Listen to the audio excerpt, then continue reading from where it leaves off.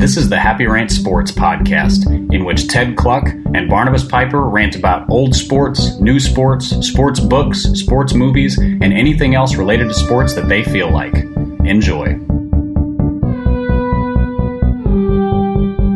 Hey, welcome to the Happy Rant Sports Podcast. I am Ted Cluck, joined as always by my good friend in sports radio, Barnabas Piper. And Pipe, we are entering... Actually, we're in the middle of the happiest time of the year for me as a sports fan, which is NFL draft time. I love the NFL draft. The NFL draft is it's perfect entertainment for me because it's a chance to think about new players. It's a chance to think about improving teams. And I just love all the media that swirls around during NFL draft time. But I have to tell you, Pipe, how I had to spend day one of the NFL draft last year. So this sounds ominous to me. It is ominous, and I want your sympathy. So I'll just go into the story saying, exactly the reaction I'm looking for. So, but I think you can relate to this, given the kind of things you have to do from time to time in your professional life. So we send our kids to a classical school. It is a very good school, and we love it. However, this classical school once a year does a big fundraising dinner, a big lavish gala where they invite all kinds of people and a big speaker in. Timeout. How lavish is lavish? Is this like hotel rubber chicken? Is this like catered overcooked pasta? Or is it like exquisite food? Dude, so this is somewhere in between hotel rubber chicken and catered exquisite pasta. So my lady did all the desserts for it last year. So we know those were spectacular. The desserts were spectacular. I've forgotten what the entree was. So so my apologies to anyone who was involved in the entree. But Piper, suffice it to say that this event, they did not consult me ahead of time because this event happened to fall on evening one of the NFL draft. Well, apparently they also did not consult a calendar. It was awful, dude. It was Thursday night on a prime time. I was very bitter the moment that I found out that it would be competing with the NFL draft. So we used the great room of a local mega church to host this thing. So immediately, as soon as I got there, I was helping my lady, with food stuff, because when she's doing a big catered event like this as a caterer, I become an employee of hers. So I throw on an apron and I'm like her sous chef for the evening. But order of business number one was to find the facilities guy and get the Wi-Fi password for this particular mega church, because the keynote speaker for the event was this hipster theologian from New York City. Should I say his name? Would it be bad if I said his name? Nah, go for it. Okay, so this guy actually has some history at Union. This guy used to be like... Oh, I know who this is. Yeah, this guy used to be like the rock star Bible prophet Union. He underwent a fascinating persona shift at some point during his Union time. This was all before my time at Union. But this guy was your typical kind of... doughy, wrinkled khaki wearing Southern seminary dude. But at some point he stopped eating and became gaunt, super cool hipster type of guy. His name is Greg Thornberry, and now he's the president of King's College in New York City. And they booked him to be the keynote speaker. I knew that he was going to do the engage the culture type talk that we'd been hearing for the last 15 years. So full disclosure, I had little to no interest in the talk itself. This is my surprised face. This is your surprised face. So you know what talk I'm talking about, though, man. And have we not been hearing that for a decade plus? And yet somehow it hasn't quite sunk in at the classical school level. Dude, right. Maybe we're just a decade behind in classical. I think we're more than a decade. Dude, classical schools are stuck in C.S. Lewis time still. But at any rate, this guy got up to give his talk, and he was going on and on about the culture, of course. However, I was happily ensconced near the back of the room, near my buddy from facilities at this local mega church, and I was streaming the NFL draft on my phone, which was not quite as good as watching it in the friendly confines of my own living room, but that was a pretty darn close second. So that's how I spent night one of the NFL draft last year.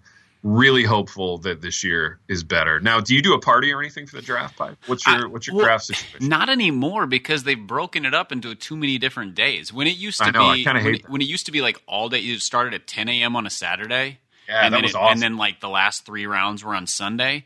I would get together with friends, and we would just load up on all of the junk food and the beverages and whatever. Yeah. And it was just fat fest for a whole day. It was a huge part. I think it was rounds 1 through 3 or 1 through 4 all day Saturday, and it was amazing.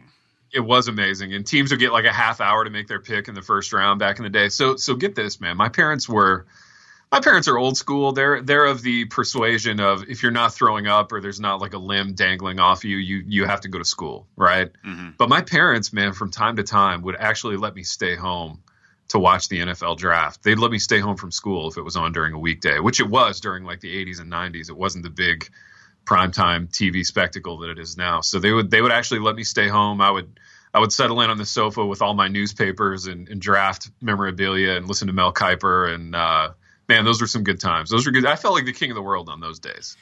Has Mel Kiper jumped the shark?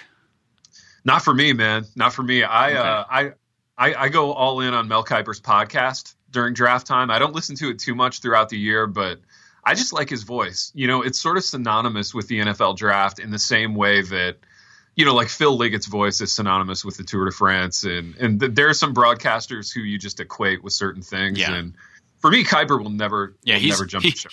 He is to the draft what Jim Nance is to most definitely. The Masters. Exactly. And even if what Piper is saying, even if I like patently disagree with it, I still like the sound of his voice, which is an odd thing to say. So Mel, if you're listening, and I know you are, I just like the sound of your voice. But Pipe, we have a lot of draft related stuff to get to. I could talk about this stuff literally for days on end. So we're gonna have to keep it short here. But I want to start with a very polarizing prospect. This is a prospect who, if you listen to all the hype in the media, all the media scouts, this guy has rocketed up draft boards. There's even some talk that he could go number 1 overall to the Cleveland Browns. I think this thing is a joke. I think it's the biggest Ponzi scheme, nonsense in the recent history of the NFL draft. And of course, the player I'm talking about is Josh Allen, quarterback, Wyoming.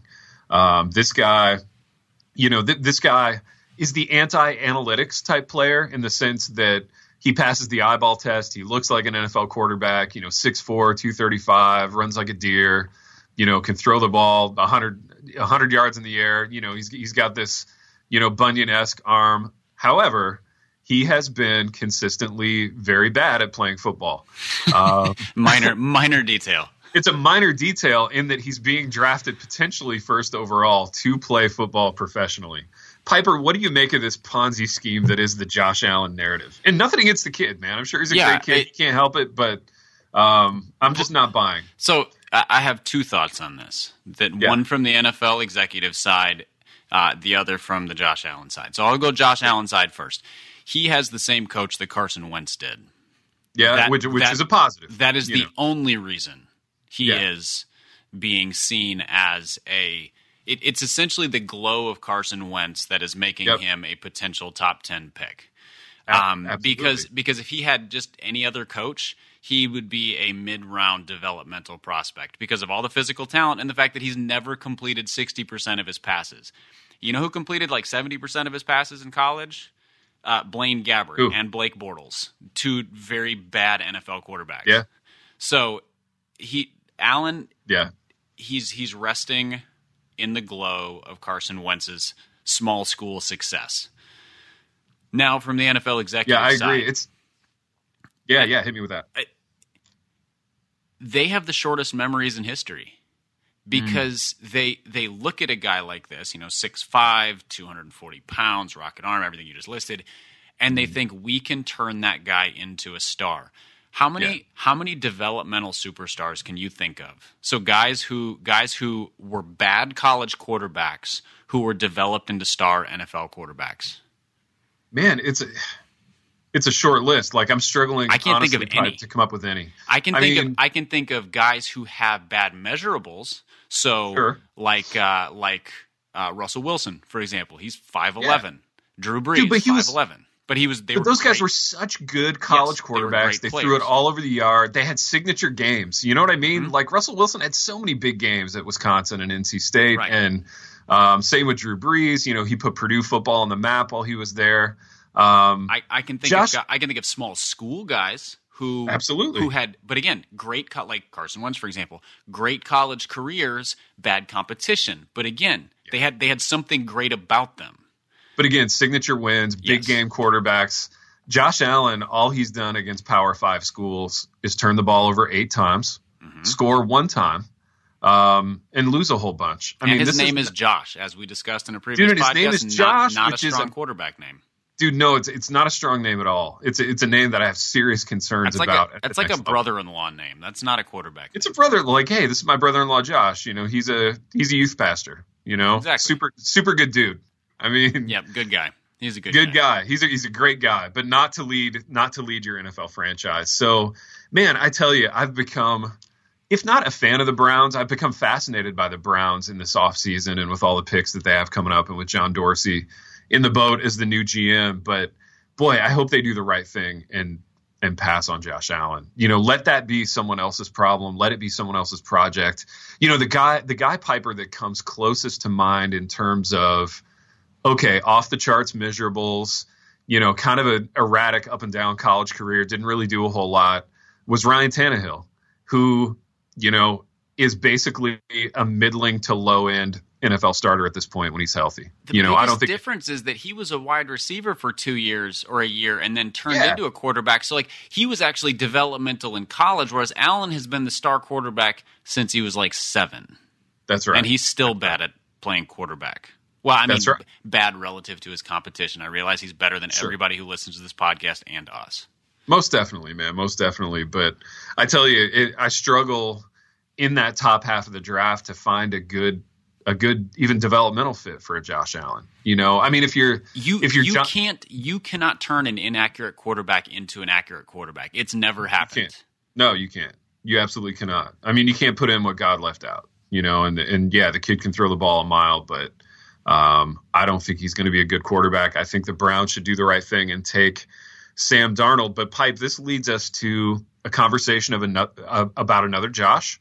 So another quarterback who we have name-related concerns about, but a quarterback who his college coach, as it turns out, had concerns about. So Jim Mora Jr. Was the head coach at UCLA, went on one of the NFL talking head shows recently and basically said that he would draft Sam Darnold over his quarterback, Josh Rosen. And he went on to explain that this was because Rosen was, quote unquote, the first millennial quarterback, i.e., you know, he's demanding in certain ways. There's concerns about his like country club pedigree, the fact that he was a tennis player and he likes to go yachting in his free time. I actually love Josh Rosen on the field. Like, of all the quarterbacks I've watched this year, I like Darnold. You know, Darnold, I think, took a step backwards in terms of, you know, making wise decisions with the ball this year. But I liked the film that I saw of Rosen a lot. Piper, what do you make? I'm especially interested in this kind of country club millennialness of this prospect. What do you make of that, and how concerned would you be if you were an NFL team? I think it was. I laughed out loud when I heard those comments because they sounded so.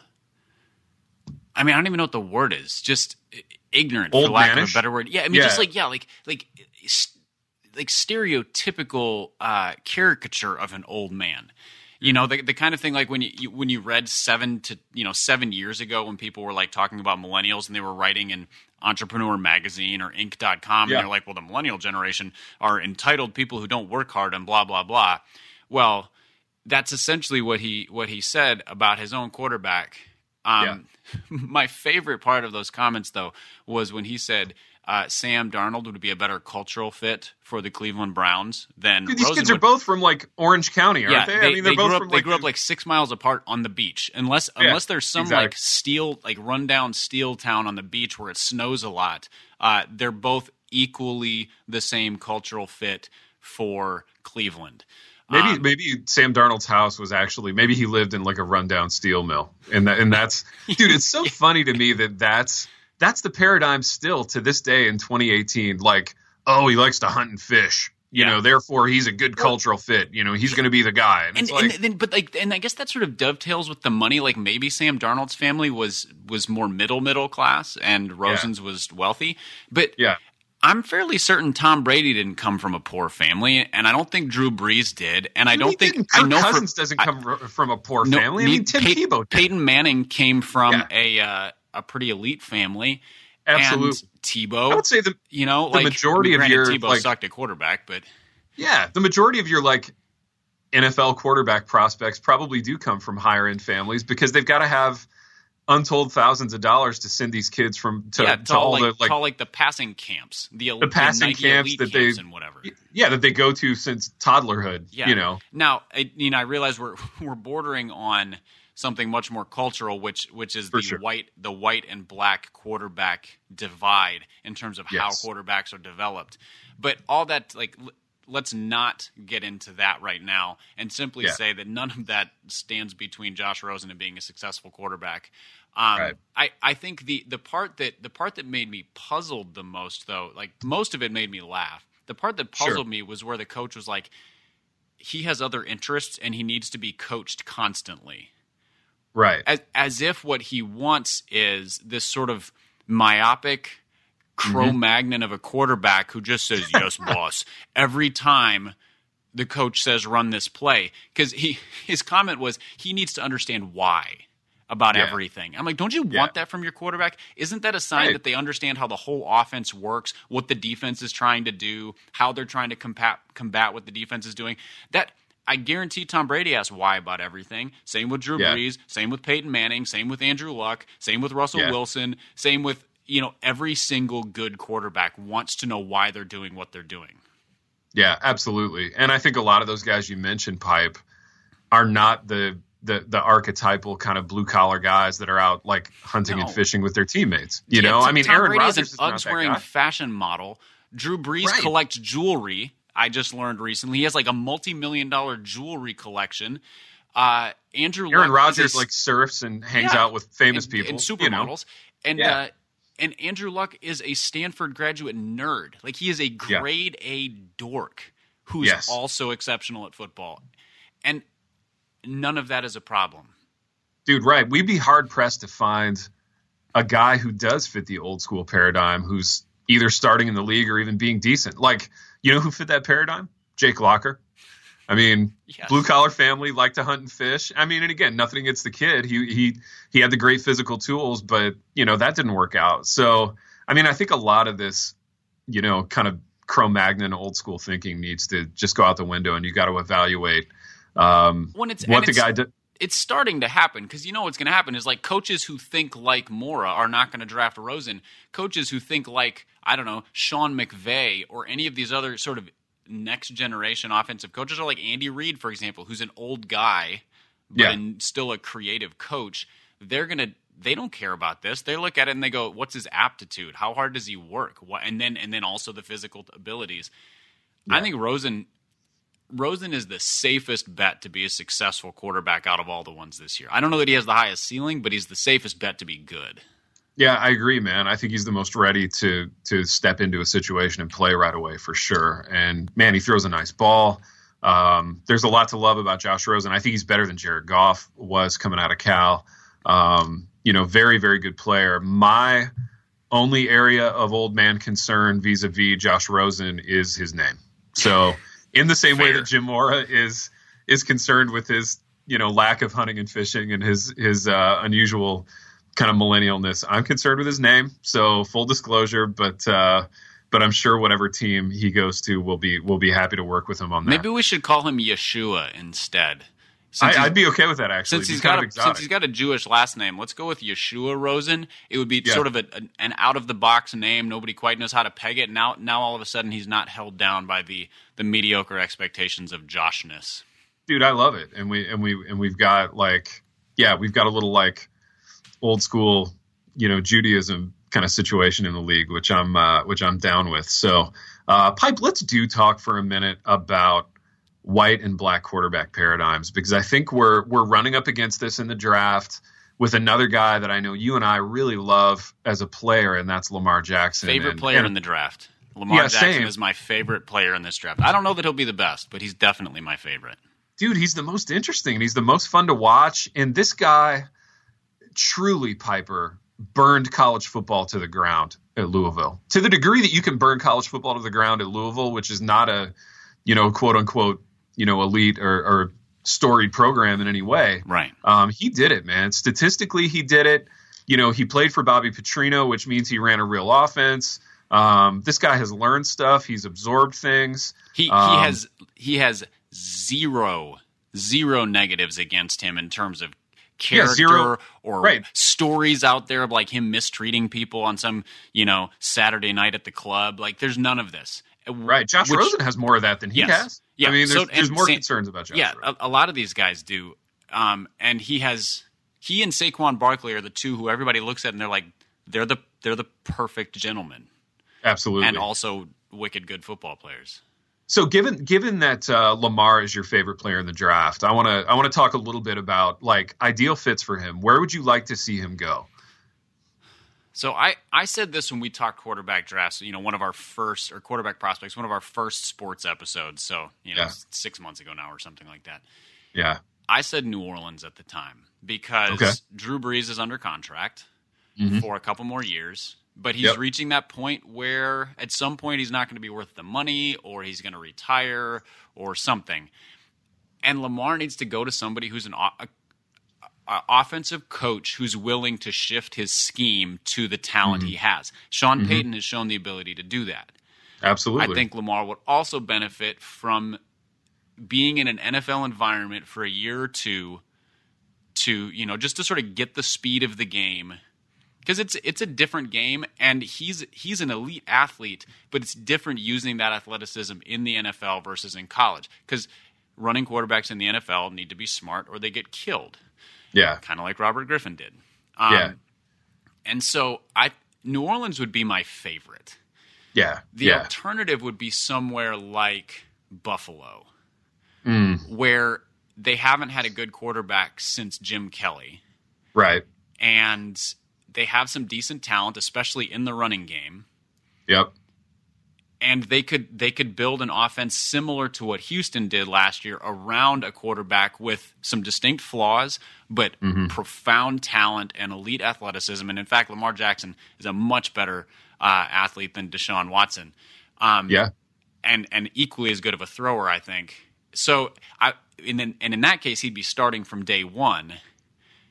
And I would love that too. So I think, again, offensive coordinator who's going to put him in a position to succeed and either a chance to play behind an elite quarterback for a year or two, or a chance to go to a place where they kind of run a limited offense but built around his skill set and where the fans will love him. Like Buffalo fans would think they he would, was they the would great, embrace I mean, Lamar. They're completely insane in general. Yeah. And he would be their hero, and it would be fantastic.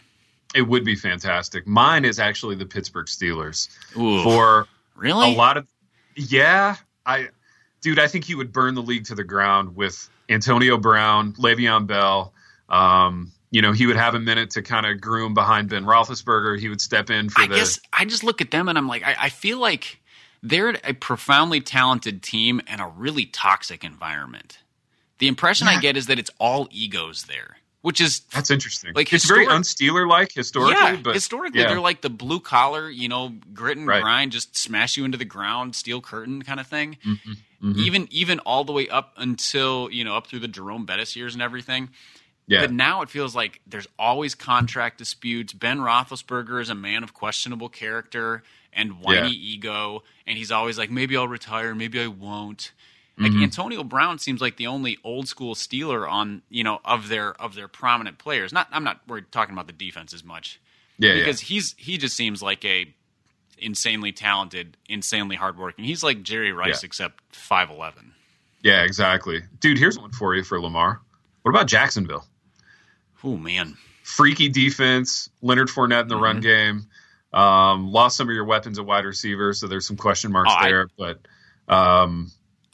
they're another team, though, that I think he could be a great fit because the defense will take so much pressure off of him.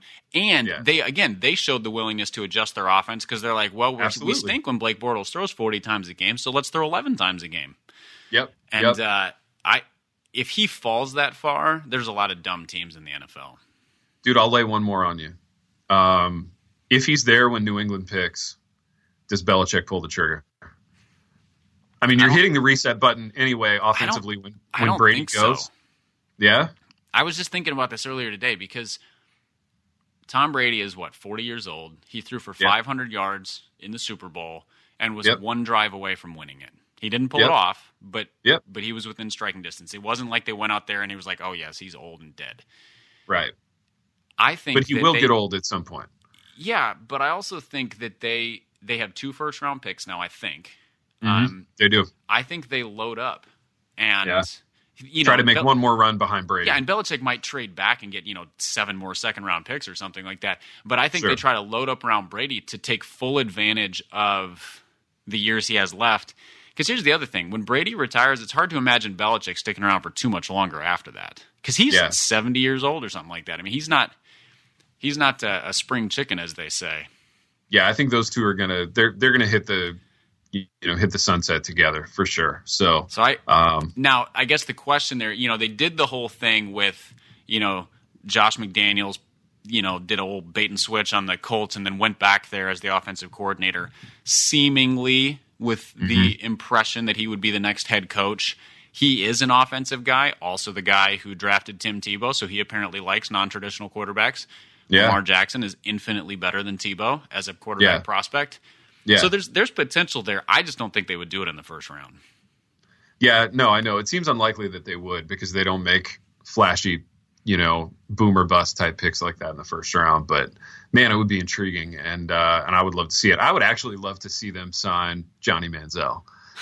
So this is a little like, rabbit trail object of fascination for me. But I watched every minute of the Spring League. I don't know if you were aware that the Spring League was a thing that was happening that had Johnny Manziel in it. But I was aware of it because Johnny Manziel was in it, not for any other reason. Yeah, it was real lo-fi, man. So it was just 4 games total, I think. And they played 2 weeks of football there in Austin, Texas. And I have to tell you, Piper, Johnny football looked pretty good. The game itself was kind of ragged. The O-line play was very up and down, but Johnny football was doing Johnny football things, and it made me happy and it made me excited. And I think, in lieu of sinking big currency into Lamar Jackson, maybe you go bargain basement with Johnny football. There's no risk at all.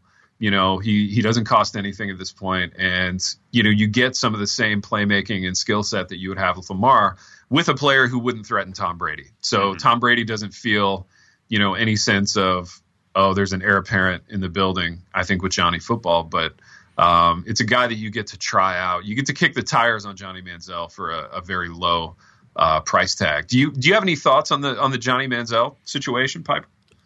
I really want to see Johnny Manziel in the NFL. I hope he can. I hope. Well, I would rather see Colin Kaepernick come back first because he actually deserves a job. Johnny Manziel after that. I think he does, deserves a chance. I don't know. He pretty well burned his way out, but I hope somebody gives him a second chance because I love comeback stories. Yeah. I love reclamation stories, and I loved him as a quarterback, and I really wanted him to see him succeed the first time. So it would be great if he came back. I totally agree, man. I think it would be awesome. And like I've heard him on a few podcasts, and he seems humble. He seems repentant. He's, doing and saying all the right things right now. And I just love it economically. I mean, I love a guy who wasn't a complete washout on the field, who's only 25 years old, who you can get for nothing. There's absolutely, and that's to me, no downside. He actually did some stuff with the Browns. Like he was very undisciplined and they were a terrible team, but he did some stuff that you're like, he's a player. I mean, absolutely. He might be Doug Flutie.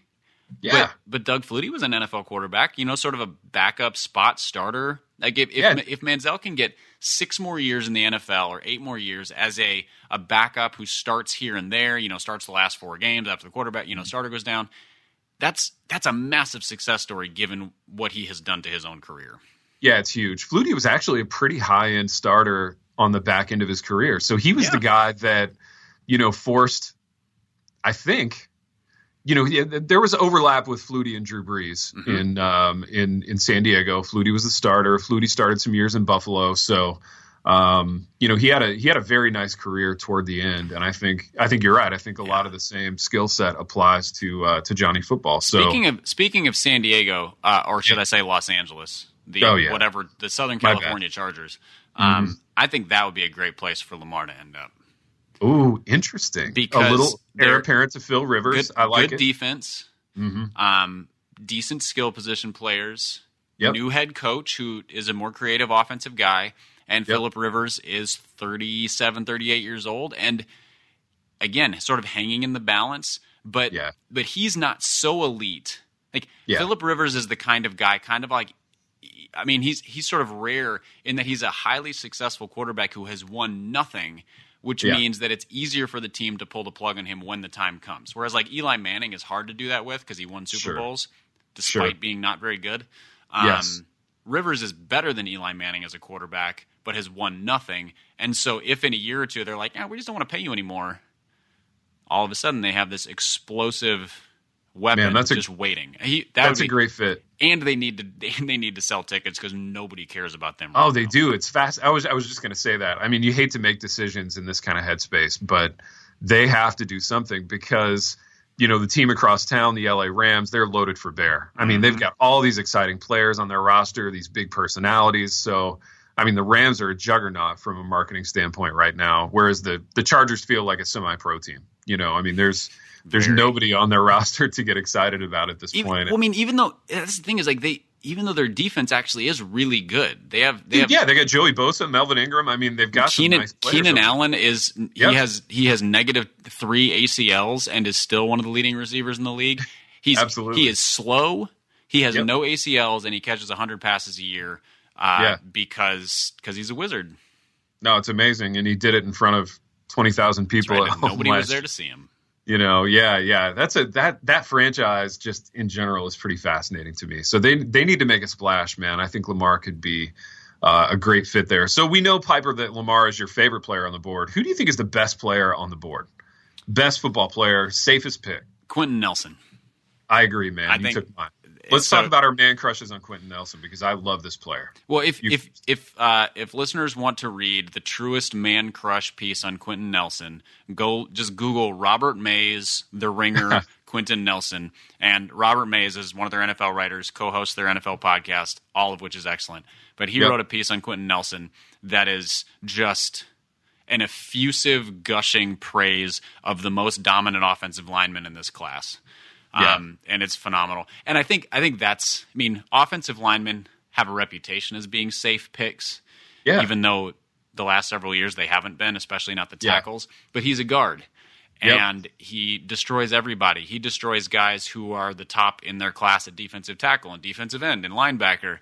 And he plays in cold weather. And there's just sort of all of this. And his name, Quentin Nelson, like that sounds like just a reputation destroyer. He just makes a tough dude that you don't want a piece of. Yeah, I don't want to fight somebody named Quentin Nelson. No, thank you. Exactly. So I think he is the best player in this draft as compared to his competition. I think Saquon Barkley is a super safe bet, but I don't think he's so much better than the other running backs. Yeah. Like I think Darius Geis is 7% worse than him. I think all the other offensive linemen are like 27% worse than Quentin Nelson. No, I totally agree, man. And yeah, I tend to be a fan of buying offensive linemen from certain schools, and Quentin Nelson does not go to one of those schools. However, he's dominant. But I mean, his film is just Notre Dame has put in some really solid offensive linemen the last several years. They have, they have. Very few who are super dominant, but multiple interior offensive linemen, a couple tackles. Just guys who are 10-year pros, and like, what else can you ask for? You want the next Jonathan Ogden or whatever, but you also can a plug and play 10-year guard is really nice. Right, you would take Alan Faneca's career, and I think that's what you're looking at with Quentin Nelson. He could be better than Faneca. Yeah, he might be Larry Allen. Yeah, he might be Larry Allen, exactly. So I think if that player's there, you take him, and gosh, I hope he falls to the Bears. He won't, but. I wish he would. So Piper, he might, because with all of this mad craziness about quarterbacks, there's going to be like he and Bradley Chubb. Bradley Chubb's another one who's going to be an 8 to 10 year NFL, borderline Pro Bowler, really good player. Yeah. Those guys could end up at 6 or 7 because they could 5 quarterbacks because the quarterbacks could get shoved to the top of the draft, whether or not they deserve it. So here's how the Browns could screw this thing up, man. And I think we have a little bit of divergence on Bradley Chubb, who I like as a player. I liked his film. He was very dominant at NC State, really nice player. But Pass rushers are extremely risky. Also, you look at the body of work of the last, handful of quote unquote elite pass rushers that have come into the league. And, you could argue that they don't make the kind of impact that we have come to sort of hype pass rushers as making. And I think in part because the game has changed. Yeah, so the ball's coming out quicker. It's so much quick passing now. Yeah, the game is so much more horizontal now than it is vertical. I think you've negated, in a sense, the Jadeveon Clowneys, even the Mario Williams of the world, these elite, blue chip freaky pass rushers. You could argue that the impact wasn't huge. So I think if the Browns come out of the first round having drafted Josh Allen and Bradley Chubb, that could be a disaster for them. Not so much because of who Bradley Chubb is in a vacuum, but if they draft Josh Allen, it doesn't matter what they do with the number 4 pick. They could trade it for 7 future first round picks. If they draft Josh Allen, they get 8 more years of being a terrible team. He is going to lose a general manager his job. It's going to happen. Dude, if I'm the Browns, honest to gosh, man, if I'm the Browns, I take Quentin Nelson and Saquon Barkley. These are the 2 best football players on the board consensus. I mean, I think you don't draft a quarterback at all. Maybe not. If I'm not in love with one of those guys, so if I have major concerns about Darnold's ball security or Rosen's millennialness or Josh Allen being bad at football or whatever, maybe I'm not pulling the trigger on those guys. Maybe I grab a Mason Rudolph in round 2, or maybe I know. Yeah, I mean, I know, but maybe I say Tyrod Mason is my Rudolph's guy. ceiling is like Matt Schaub at the end of his career. Yeah, no, Mason Rudolph was that was a bad example, but there are guys to be had who are more interesting than Mason Rudolph. But all of which to say, I think they have to take a quarterback, and they probably do. I recognize that the safest thing to do is take that guy at number 1, because then you get the guy you want. But there's almost no chance that the 3 quarterbacks they like most go 1, 2, and 3. Correct. Which means I'd be intrigued by taking somebody like Quentin Nelson first overall, and then getting a quarterback at 4, kind of whoever's left. They might get stuck with Josh Allen, though, in which case their GM loses the job.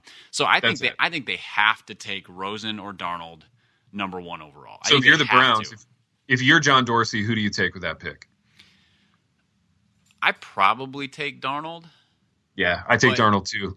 I mean, I think in a real world scenario, if I'm John Dorsey, I take Darnold, and then I take Saquon or Quentin Nelson at 4. At 4, I might try to. Here's the thing: I might try to trade out of 4 because of all the other quarterbacks. Like I think they could. It's like, for example, Buffalo has 2 first-round picks and is very interested in a quarterback. I might try to get their 2 first and a second and a future second or something like that. So because the Browns are still, they need some talent, especially in their defensive backfield, and there's some good corners and safeties who are middle-round picks. So if they moved back to, what is that, like 12 and 20 or whatever those picks are, I think I might do that because Saquon's good, but star running backs, A, can be had later in the draft. Sure. And B, are not game changers. Yeah, I mean, it depends they're on... They're good pieces, but they're not game changers. If you look at Saquon and you go, we've got an Ezekiel Elliott or a Todd Gurley here, then I think I disagree, and I think you have to take him. But Gurley didn't do anything for that team for 2 years until an offensive coordinator came in who figured out, how we can run an offense that does some different things. Like, he's not a. And do you trust Hugh Jackson? I don't. No, I don't. Yeah, no, not as far as I can throw him. Of course, I don't, because he's Hugh Jackson. But I don't know. I think maybe it's my own flawed thinking in terms of how can the Browns not screw these picks up. Because if you're the Browns and you've got this like rich, lavish history of screwing up draft choices in the first round, maybe I'm just looking for safety when I should not be. But Piper, they have the luxury of options, and I mean the safest thing to do is to take Darnold or Rosen number 1, and Barkley at 4. I would say Chubb would be a great fit at 4, especially because playing across from Myles Garrett. What we have seen is while a single pass rusher doesn't change a defense, an elite defensive line does. And those 2 guys are real nice bookends. So I think Chubb would be a good pick there. That's the safest bet. If they trade back, they're moving out of that elite talent range, and that's iffy because then you have to figure, can they actually, can they judge some talent? And who knows? Yeah, and if you move back into mid-first, I mean, you're looking at some really nice, like, off-ball type linebackers. Yeah. I mean, you got Roquan Smith, you got Tremaine Edmonds. I mean, there's some guys there that would absolutely help their defense, but then you're getting into more of a nitty-gritty of judging talent, and the Browns have been startlingly bad at that. But Piper, I know you have to run to a meeting. I've got stuff I have to do, but let's talk for a minute about our favorite draft picks of all time for our favorite team. So I want to hear your favorite Viking draft pick or picks of all time. And this isn't necessarily the best Viking player or favorite players, but who have been your favorite picks of all time? My favorite pick, the pick that got me, I was skipping around like a little, like a small schoolgirl playing hopscotch, was Adrian Peterson. I mean, he was also their best running back ever. Yeah. And also maybe the safest pick in that draft. I think they picked him. It worked on so many levels. I think they picked him number 7 overall. Yeah. And he's who I wanted them to pick. He's who, leading up to the draft, I just was hoping, and then they did. And then he completely justified the pick. And the NFL was different then, so a star running back actually did make a difference until the last couple years. Maybe the NFL's last true workhorse running back. Yeah, it's like he and Marshawn Lynch are sort of like that guy. The guys you could feed the ball to 25, 30 times a game, and they just you still hear analysts talk about a 20 carry a game guy. And I'm like, I don't think any running back got 20 carries in a game more than maybe 4 times last year, 3 times. Right. Whereas Peterson would get 20 carries a game. If they didn't get him 20, it meant they were losing by 100 or winning by 100. Any other time, it was 20 plus carries. So Randy Moss is my second because at the time, I couldn't believe that he fell to the 21st pick. And he was tremendous value in that draft. He was like second in the Heisman voting at wide receiver. And for a wide receiver to be that recognized coming out of Marshall, you knew that he was just a monster, a complete and utter freak. And then his first preseason game, he wasn't wearing number 84 yet. I think he was wearing number 18. Sort of like one of those random preseason numbers, just destroyed some terrible cornerback, some third-string cornerback, just made him look the fool. And from then on, he had won my heart.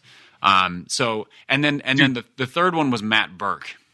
Matt Burke, yes. Who was he was either a 6th or a 7th round pick out of Harvard. Harvard, right? Yeah, Harvard. Also, Twin Cities guy, went to Cretin-Durham Hall, same school that Joe Mauer, the Twins catcher, went to, for example. Cretin-Durham has put so many guys into the pros in different sports. They're nuts. But Matt Burke was, he's an undersized center, but he anchored the Vikings line for about 10 years, including some of their very best lines. And was Great just player. Phenomenal player. And he was, he's a late round pick. The Vikings have killed with late round centers. They have. They think they've done 6th and 7th round centers have been anchoring their line for the last 15 years. It's interesting, man. You're looking for a really smart player there. You can kind of hide some physical limitations at that position.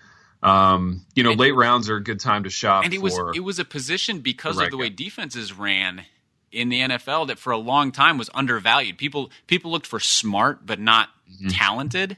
Yep. And now they're starting to recognize that a talented center can make an offensive line really, really good. Absolutely. Like the Alex Max of the world and Absolutely. that kind of guy. Absolutely, for sure, man. Dude, speaking of guys wearing weird numbers in the preseason, so I was watching some 85 Bears preseason film the other day, and they played Buffalo in the preseason, as you do, as one does. And they were playing the Bills, and it was Andre Reed's first preseason with the Bills, and he was wearing number 46. He had this baggy jersey, number 46. He was either a late round guy or an undrafted free agent out of Kutztown State in Pennsylvania, and wearing number 46, and he just lit the Bears up. So Frank Reich was a rookie. He was playing quarterback in the second half, slinging the ball all over the yard to Andre Reed, and that was really fun to see. So Andre Reed, if you've got that number 46 preseason jersey, I would love to have it for my man cave. My favorite picks, Pipe. So I got to provide a little context. So as a child, I was a Bears fan, but I was also a Colts fan because I grew up in like Cornfield, Indiana, just north of Indianapolis. So would always go to training camps in Anderson. That was where the Colts had their preseason training camps. And one year they had 2 first-round draft picks. And they used those picks on a defensive tackle named Steve Entman and an outside linebacker named Quentin Coriat. Entman was number 1 overall. Dude, Coriat was so good. And Coriat had this college film, this highlight, where he, like, nearly killed a dude coming across the middle on a slant. And just lit him up, just nearly took his head off. And Coriat just looked like if God were to, like, whittle a linebacker out of a lump of clay, it would look like Quentin Coriat, just physically gifted. And so I was that name. Quentin and the name Quentin Coriat. Yeah, you're not failing if your name is Quentin. So I was excited about him, but I was really excited about Steve Entman because Entman was this huge corn-fed University of Washington dude with a huge neck roll, bench pressed like a zillion pounds, and was completely dominant in college, and would have been completely dominant in the pros were it not for some neck and knee injuries that derailed him. So I get really, really mad when I see these NFL bust, top 10 lists that come out every year around draft time, and they have Steve Entman on them because, dude, I can tell you from watching, his first year or 2 in the league up close in Indianapolis, that guy was a freak show. Yeah. He would have, ragdolled the league for a decade plus had he stayed healthy. So those are my favorites. Quentin Coriat and Steve Entman, wherever you are appreciated by the Happy Rant Sports podcast. And before we go, I do have one more that was, because the ones I mentioned previously were all massive successes in their NFL career. This guy is not. But, but I was so happy when they made the pick. And it was Cordero Patterson. Okay. Because the Vikings, talk about that, man. The speedster from Tennessee? Yes. So 6'3", 220-pound wide receiver out of Tennessee, known to be raw, lesson learned, raw wide receivers tend to be terrible. But see also Troy Williamson. Yeah, see also every Raiders draft pick at wide receiver ever. Yeah. So, but the Vikings had been really bad at wide receivers since Moss was traded. They just they had Sidney Rice and Percy Harvin for a little while. Harvin was another one who I was super excited about because Harvin, but then he got traded, had some headache issues. Gosh, man, you guys have had a rash of those types of guys. So Harvin was an elite talent, and Patterson was supposed to be that except bigger. And they traded up in the first round to get him, and I was so excited. In his rookie year, it was very clear he was raw, sort of a special package player with some screens and kick returns and things like that. Yep. And then years 2 and 3, he got worse. Yeah. And he went from like a 9-touchdown guy to a 3-touchdown guy to a 3-touch guy to a on the Raiders guy to a he was just signed by New England to be a special teams ace guy. Dude, Now, good for him for finding a niche in the league and for sticking with it. He didn't become some diva who thought, I'm a number 1 wide receiver and I'm not going to do this. Yeah. But dude, making so $500,000 a year being a gunner on the punt team is still a pretty good living at the end of the day. And one of the best kick returners in the league, except that they've sort of done away with kick returning. But he was somebody I was super excited about who was definitely not a star. Oh, that's a good one, man. That's a really good one. Yeah, the last one of mine like that, again, from growing up in Indianapolis, was Jeff George. My dad and I went to see one of Jeff George's first training camp practices as an Indianapolis Colt. And this was a different era, man. This is when you could go to an NFL training camp and go right up to the edge of the field and watch practice. And I remember thinking Jeff George came helmet, shoulder pad, and shorts practices. And he had his helmet and shoulder pads on, but his shorts were like flowered Hawaiian shorts. He just wore a pair of Hawaiian shorts out of the practice field. And their head coach at the time was Rick Venturi. And my dad and I were standing, we're waiting in line to go to the porta potty. And Rick Venturi comes out smoking a cigarette. And he's smoking a cigarette. Jeff George is wearing Hawaiian shorts. And I just thought, oh, my goodness, man, this is pro football right here. This is pro football in the early 90s. That's all you need to know. Oh, Jeff George. He was former Viking quarterback. Another former Viking. Man, he had a cup of coffee with like a dozen teams in the league, I think, including the Raiders. So, Pipe, we have done what we always do on this program, and we have wandered to and fro throughout the NFL draft. We will enjoy it. We hope you enjoy it too. And until next time, Cordero Patterson. The Happy Rant is brought to you by Resonate Recordings. If you go to resonaterecordings.com, you can see the full range of services they offer. So if you're considering starting a podcast, they are the ones we recommend going with. Again, go to resonaterecordings.com to see their prices, to connect with them and ask any questions, and to see what they can do to help you launch, edit, master, and improve your podcast. Again, go to resonaterecordings.com to see what they can do to help you launch and improve your podcast.